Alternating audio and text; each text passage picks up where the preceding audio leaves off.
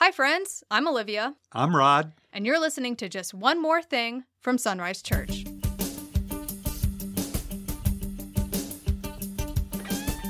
Hello, everyone, and welcome to another episode of Just One More Thing from Sunrise Church.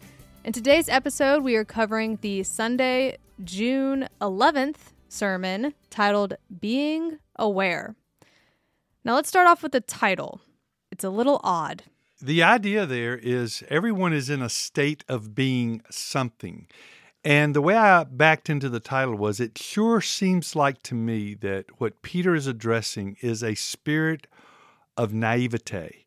By the very first phrase that he uses when he says, do not be surprised. If believers are surprised that they are going to suffer, then they are actually living in a state of being naive. And I think that's what he's breaking them out of. So that's the way I came up with that title there, was Being Aware, which is just where Peter wants to deliver them to, is being in a state of awareness of what God is doing, about what's happening to them, about what they have to go through. He goes in further and he talks about in your suffering as a Christian is one thing, suffering for the name of Christ. But he gives them a bit of a warning about other ways that, from your interpretation, there's potential for them to act in these ways and suffer for it. But this is where your view kind of breaks off of some other theological views that say this warning wouldn't really apply to Christians. Can you go into a little more about why the free grace theology is unique in this way? I think that he is warning them against just reacting to life in general. So he wants them to not be naive, and he doesn't want them to react, because when they react, they can react in ways that are very fleshly, very carnal, and especially in verse 15, when he says, but let none of you suffer as a murderer or a thief or an evildoer or a meddler. And there are theologies out there that essentially state that once a person is a new creation in Christ, he or she will not show forth fleshly actions to the extent that you could confuse them with an unbeliever. Because I believe believers can inhabit these ideas, whether they are murderer or evildoers or meddlers. I believe he's warning them that they can react that way. And I get accused of thinking less of sin, that you just don't think sin's important. And I beg to differ with anyone who takes that approach towards the theology I embrace. In fact, I think it's just the opposite. Because what people that take the opposite view do is they categorize sins into these sins, whatever they may be, prove that you are never a believer. It's kind of backdoor works salvation. If it doesn't take any works to get to heaven. Christ did all the work on the cross. But 1 year, 5 years, 10 years, 20 years later, if you do this horrible sin, then that shows you never really were in the family to begin with. You were, the word they would use, you would be a professing Christian, not a possessing Christian. And I think that view makes light of sin, because that view says that God can somehow look over the little sins. Well, that sin isn't so bad, so that sin wouldn't necessarily mean someone wasn't a believer. And they'll categorize that in that way. My view is that all sin, any sin, must be covered by the blood of Christ, that sin cannot enter the presence of God. And so Christ's blood has got to pay for all of our sins, whether they be small or large. And a believer can act in fleshly ways.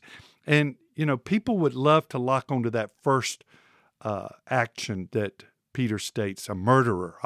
If a person is a murderer after they have come to Christ, then they've just proven that there's no way they are in God's family. They don't want to so much talk about that last one that he mentions, which is a meddler. because Christians can be really, really good at meddling. They can bring that up to an art form. So the big distinction there is I think Peter is warning believers not to react to their suffering in these fleshly ways, because I think it's possible for them to do that. Other people would say, no, it's impossible for a believer to actually act like that. So that's the distinction there. So having that in mind, that distinction of the potential Christians have to sin, and I think Peter covers this in verses 17 and 18 when he talks about God's judgment begins with the household of God.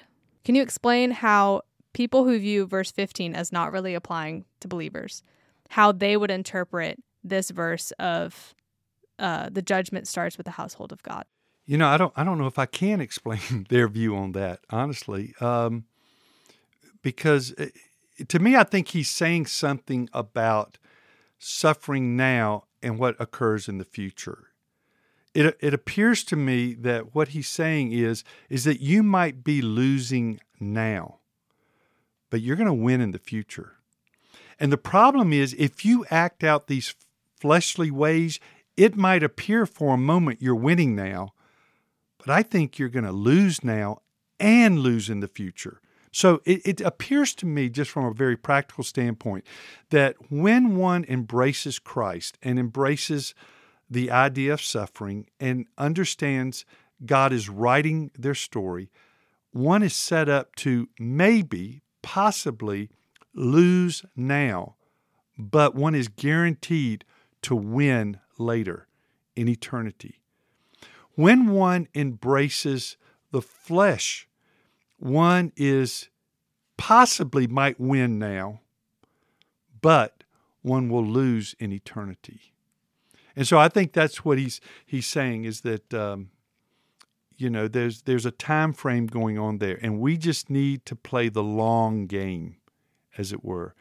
In our suffering, we need to realize that it's redemptive, that God is writing a great story.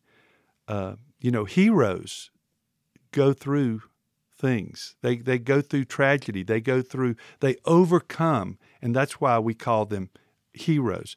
And so I think that's what he's saying in that verse, that because of the fallen nature, because of the world in which we live in, we could very well lose now, but win later. And I think it's important, too, to consider that Christians who don't heed Peter's warning and they give into fleshly desires and they don't understand the importance of walking in the light, walking in the way of righteousness, there is a lose-lose there in a sense, in that they could lose now because they're doing things that have negative consequences in this world, but also there are rewards and opportunities that will not be given to them because of their actions. Absolutely. The inheritance that we talked about in chapter 1, they can lose their inheritance, so. Not salvation, right. Just to be clear for anyone who's still kind of understanding the terminology of free grace theology. Yeah, because we're talking about eternal rewards here, not eternal destiny. Your destiny is set the moment you place your faith in Christ and you believe on Him for the gift He offers. He offers us eternal life if we believe in Him. And as soon as we do that, eternal life begins at that moment. But those rewards can be conditional. And the inheritance, the abundance that is there waiting for us, it's more than heaven. I am not so naive as to think I will experience heaven in the same degree with the same rewards that those who have died for their faith will experience, or those who have suffered and have had to claim the name of Christ under unbearable circumstances. And so God has promised them an inheritance, a reward that will far exceed anything that I will experience. Now, the other side of that is we live in a time where I think we are going to be given the opportunity to stand for Christ. When you look and see the things that are happening in the streets, we live in an America where we will have the opportunity to either stand and not be ashamed of Christ, or we will slink back and we will act in a fleshly way that we think will be preserving us, but we will be losing rewards in the future. Yeah, it's always important to keep eternity in mind. It's going to seem hard in the moment, but as Paul says, these light and momentary afflictions are not worth comparing with the glory that will be revealed. Well, thank you for covering all of that, and thank you all for listening to another episode of Just One More Thing from Sunrise Church.